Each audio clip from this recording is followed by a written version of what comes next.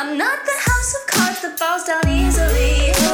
I'm strong enough to handle what you throw at me. Welcome to Mental Health News Radio. I'm your host, Kristin Sunanta Walker. Just what are we going to discuss? The intimacy that is mental health. Let's continue to make it as comfortable as discussing brain health or heart health. This show has been on the air for several years, and we have amazing co-hosts.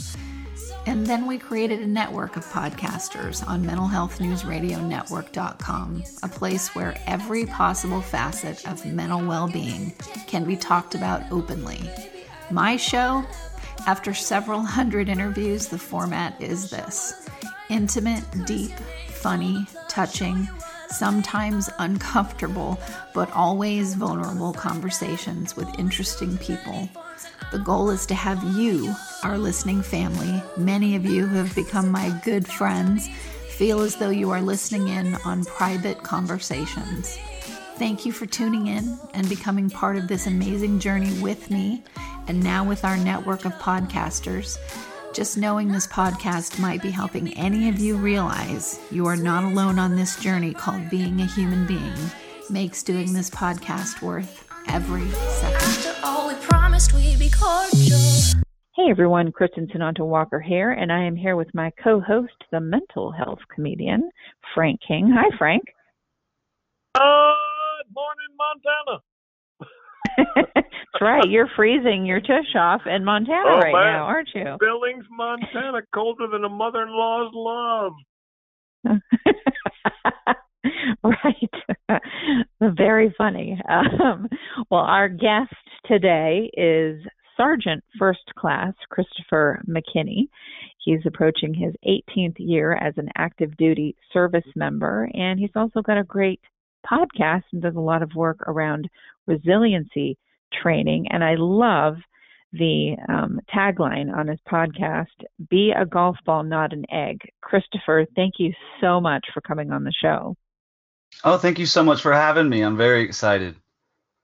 Yeah, I am too. So what made you think of wanting to come on Mental Health News Radio?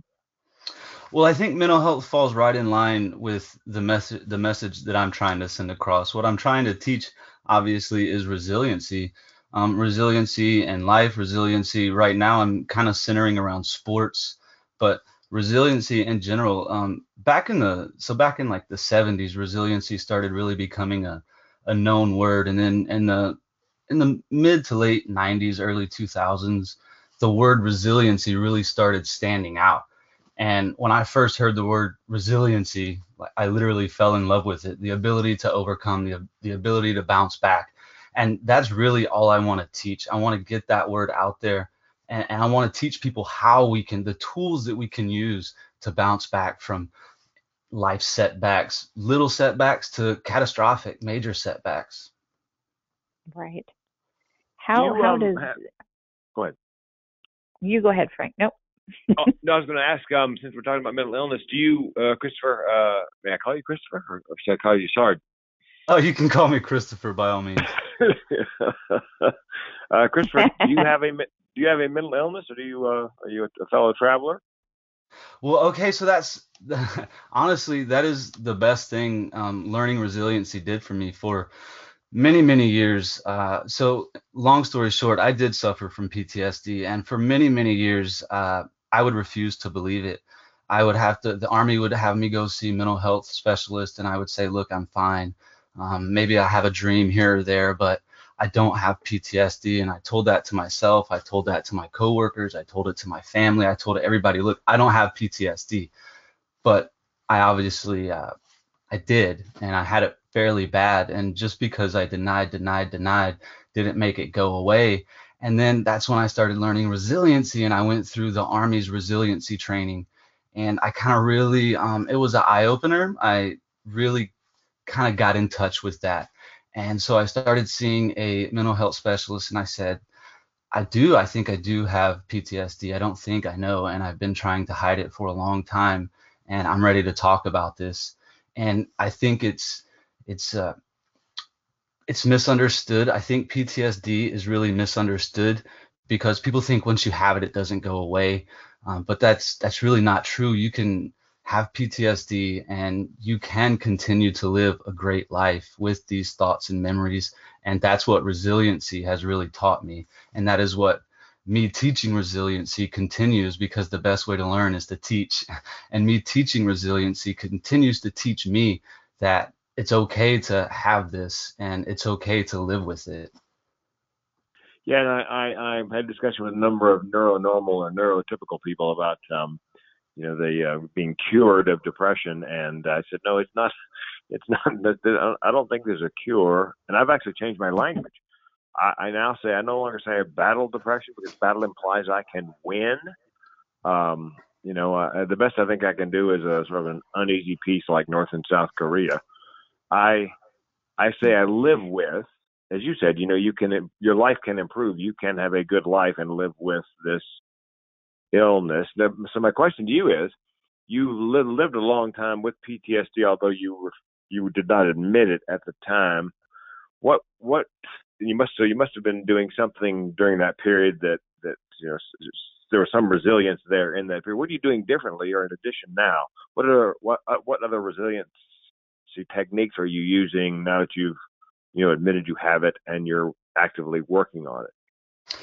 So the Army has gotten really, really good at teaching resiliency. And I really, actually, I can't talk too much about the Army's resiliency, just because it was designed by the University of Pennsylvania and purchased by the Army. So I can't give really by name or in-depth language, I guess I could say. But what I can Sure. do is kind of normalize or kind of give a broad sense of it. So many things that the Army teaches in resiliency is understanding what is called icebergs. And many people refer to icebergs. The Army didn't make this one up.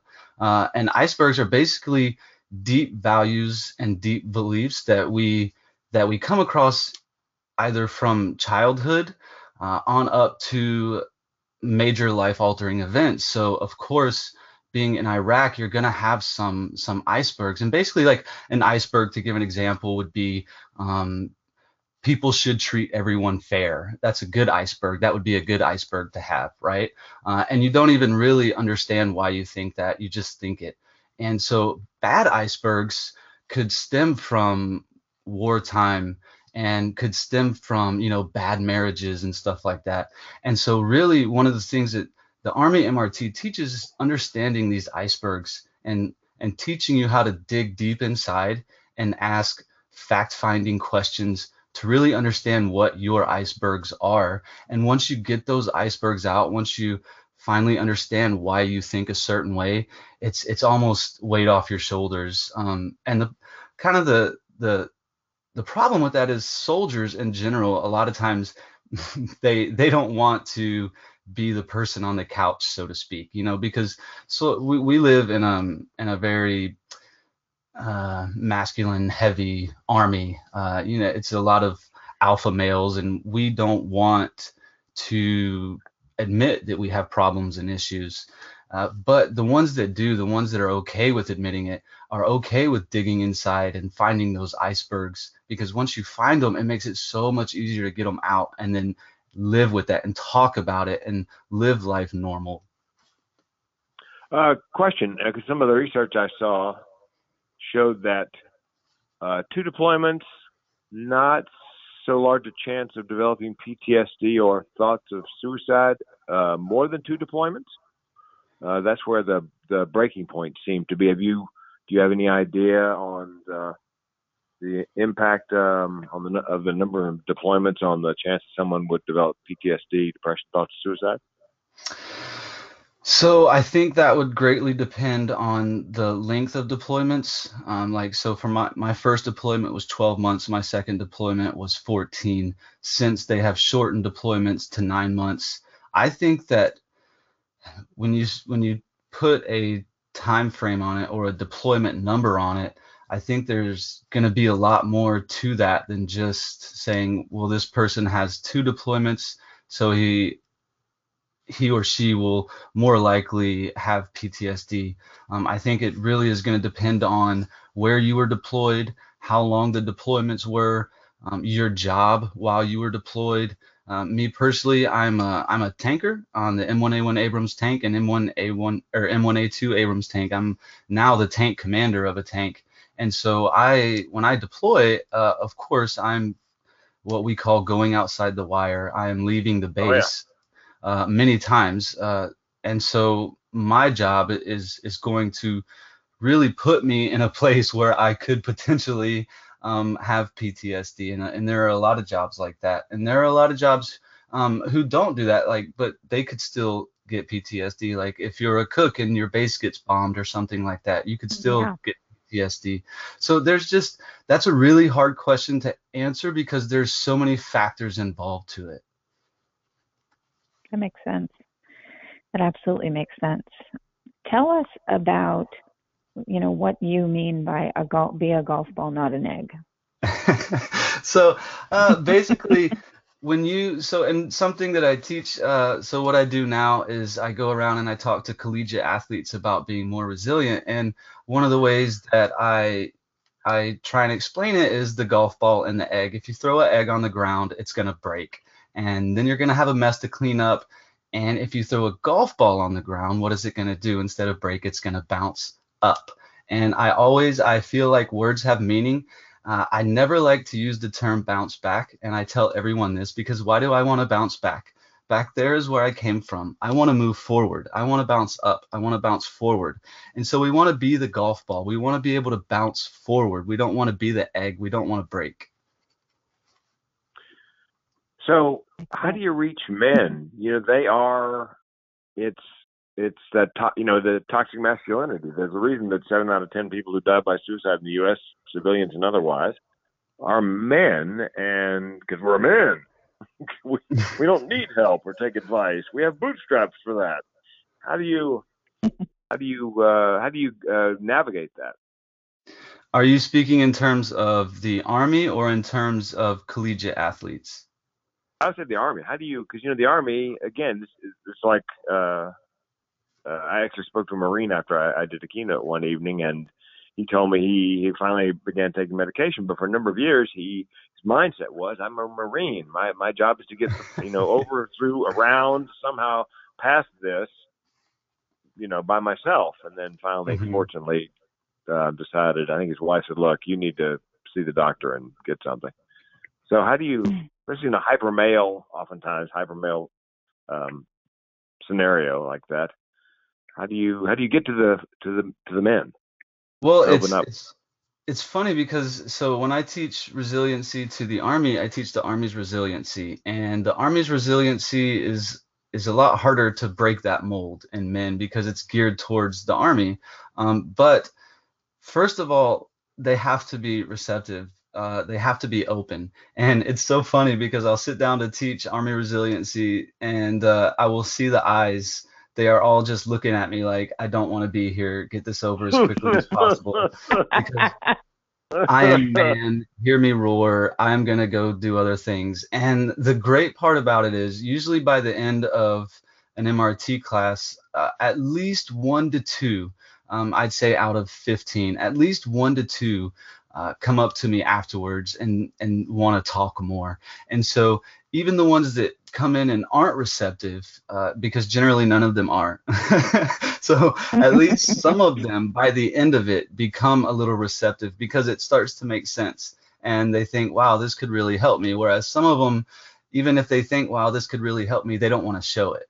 And so they'll come to me even after, like on the side, so nobody can see, and say, "Hey, Sergeant McKinney, so about resiliency." And I'm like, "Come on, let's have a talk. Come to my classroom and sit down." Well, and by the way, I think I do the same thing. I do a little general Q&A for the audience, for civilians. I'm speaking on a college campus. I spoke last night. I'll speak again tonight. And I tell the audience we'll do a little Q&A generally, and then even in the civilian world, there are men and women who don't want to raise their hand in a group. And so last night I had, I think, 8 people lined up after everybody else left. And we talked one at a time, quietly and individually to address whatever concerns they had. So good on you for taking the time to do that. Go one-on-one. Do you think Yeah, that the sports aspect of it, that you bring up golf, helps sort of maybe make them think, well, maybe there is something valid to this because there's a sport aspect to it? yeah, and what's funny is one of the guests I'm going to have on my show later on, he's a lieutenant colonel who was in the special forces, and he competitively shoots. And one of the ways he learned how to competitively shoot was through golf techniques. And so I really think that sports in general is because most everybody likes sports in some way, shape, or form. And then golf is kind of that just open forum sport where most everybody's at least tried it, and the ones that haven't has still heard the terms like par and bogey, and they can Sure. kind of catch on. And then actually, when I give my class to collegiate athletes, my goal is to have them understand everything I'm saying, and so I kind of center it a little bit around golf just to kind of mold it so they can understand, because just about everybody that I talk to at least understands golf. But I don't actually hone in too much on golf itself. Like I use be the golf ball, not the egg. And I'll say if you're standing on the tee box and you want to get to the green, and I'll use little analogies like that. But other than that, I try to stay away from, just honing in around golf, and I try to keep it open and we also talk about football. We talk about I could be talking to the softball team, and they'll start talking about adaptive athletes and adaptive athlete. I'm going to be talking to Alabama's adaptive athletes, their adaptive athlete basketball and their adaptive athlete tennis team. I'm really, really excited to talk to those individuals, because that is just resiliency. The word, like, that takes resiliency to another level. These athletes who are in wheelchairs and we're told, they may never walk again. And instead of getting down on themselves, now they take what could have been something really bad, and now they're playing basketball and they're playing tennis. And I think that is so awesome. And a lot of times you see that in the Army as well. The only unfortunate part about that is a lot of times you don't see it in the Army. And I think that's life in general. Some people just take things differently than others. And the ones that have problems taking bad news, or maybe you lose the feeling in your legs or something, that's the people I want to talk to, and that I want to talk to resiliency about, and say, hey, look, resiliency is being the golf ball, not the egg. And of course, there's a lot more to it, but those are the people that I really want to reach out to. What would you say to, in terms of your audience? Is it more men than women, or is it becoming more equal? What's the ratio for you? So it's actually, I would say right now, pretty equal. Just because when I first started this, I started with the University of Alabama's Ranger Challenge team, and that was basically all males. And then one of my next places is going to be the University of Alabama Birmingham women's track and field team, and they're of course all female. So I really, and honestly, I haven't given enough. I haven't been able to do enough workshops yet to gauge whether it's going to be more male or more female. I've just done a few, and I have a few more lined up, and I'm so excited. But I can't give you an honest answer on that one yet. Okay, just curious. Question. When I speak, because I have major depressive disorder and chronic suicidality, and I've come close enough to killing myself, I know what the barrel of my gun tastes like. When the students I'm speaking to, or the civilians I'm speaking to, learn that, it gives me a certain credibility that a clinician, say, who just has a technical knowledge of those things, doesn't have. Do you find that your experience and the fact that you are living with PTSD successfully gives you credibility with your audiences? I do. I really think it does. More so with the civilian side and the collegiate athletes, obviously, because in the Army, PTSD is so widely known and talked about. But with the collegiate athletes, they're still fairly young, and a lot of them have never seen an actual soldier before, which I've been in the Army my entire adult life. I joined the Army. I turned 18 in basic training, actually, so it's all I know. And I felt, I'm 36 now, and so I felt, I just thought everybody knew Army. And then when I realized that not everybody sees soldiers on a daily basis, I was like, wow. Right. And I think it does, and they really resonate with that. And so I was talking to the head sports psychologist at the University of Alabama, and I was saying, like, I'm so like intimidated. I'm just now about to get my bachelor's degree, and we're about to have a meeting, and I'm talking to PhDs and I'm talking to professors, and she's like, don't be, we're actually the ones intimidated. I'm like, what? She says, well, you're the one that's been to combat. Like, you have all this experience. All we can do is talk about it. You're living resiliency. And that really helped me a lot in terms of being able to talk to people and in terms of not feeling intimidated. Just knowing that really helped me. And I think that it does, to answer your question, I think it does open students up to listen to me more, knowing that I too am struggling with PTSD, or that they're not the only ones struggling with some type of mental disorder or mental illness, and that we can all, I have to throw this plug in there, be resilient and work towards a better life.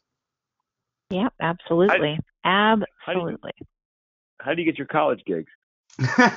So that actually started with the Ranger Challenge team at the University of Alabama. I said, I was talking to my resiliency mentor. Actually, the woman who taught me resiliency, her name's Sarah. She is my resiliency mentor in every way. And I said, gosh, I really want to teach resiliency at a collegiate level. I think, these young athletes could really use it. I just don't know how to start. And it turns out, so my brother went to the University of Alabama, and he graduated there through a ROTC scholarship. And that gave me an idea. I said, why don't I call Alabama? So I did. I called Alabama ROTC, and they said, we'd love to have you. And that kind of got the ball rolling. When I teach to Alabama ROTC, I have to teach the Army's resiliency. But that got the ball rolling with getting me in touch with other people at the university and allowing me to teach my personal resiliency. Let me ask you this then, Christopher. When you go and you do a talk like this, is it more like a workshop, or is it where you're doing a talk in front of an audience? So it is a workshop. Which, when I teach my resiliency workshop, it is literally just that, a workshop. It's not just me standing up and saying, hey, this is how to be resilient. It is a workshop that includes the students. We do practical exercises. We do talk throughs.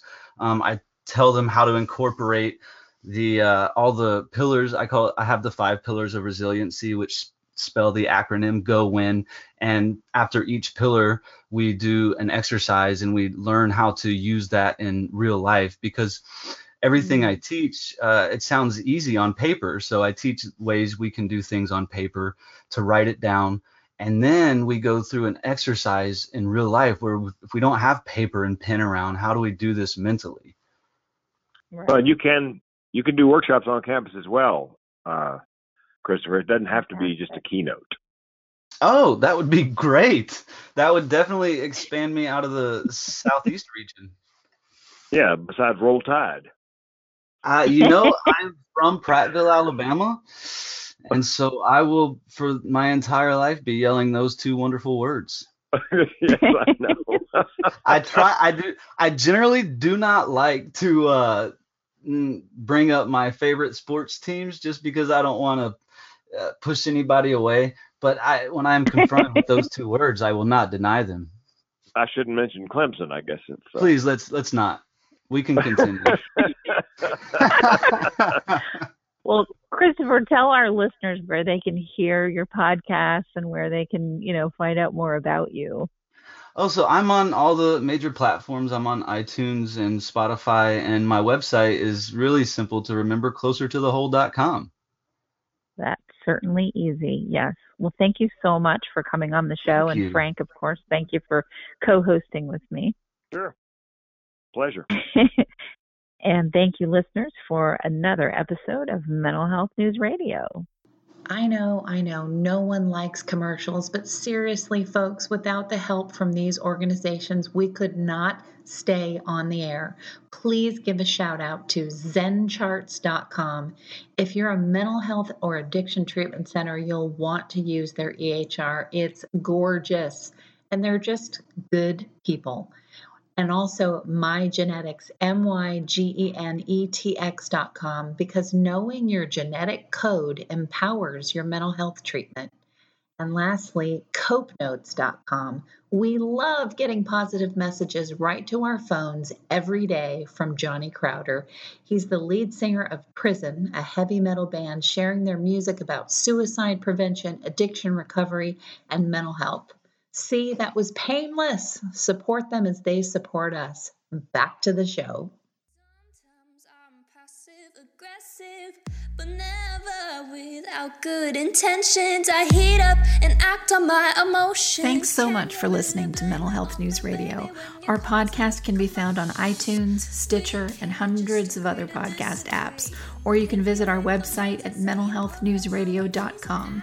If you have a question or would like to be a guest, become a podcaster on our network, or join the amazing organizations that help keep us on the air, please email us at info@mhnrnetwork.com. Get ready for that special goodbye from our resident therapy dog, Miles, and a special thanks to Emily Sohn for letting us use her incredible song, Cordial, for our podcast music. Listen to the full song on SoundCloud at emily.sonne. Don't be surprised when I don't hate on you. After all, we promised we'd be cordial. Sometimes in you I can fight it. Good boy.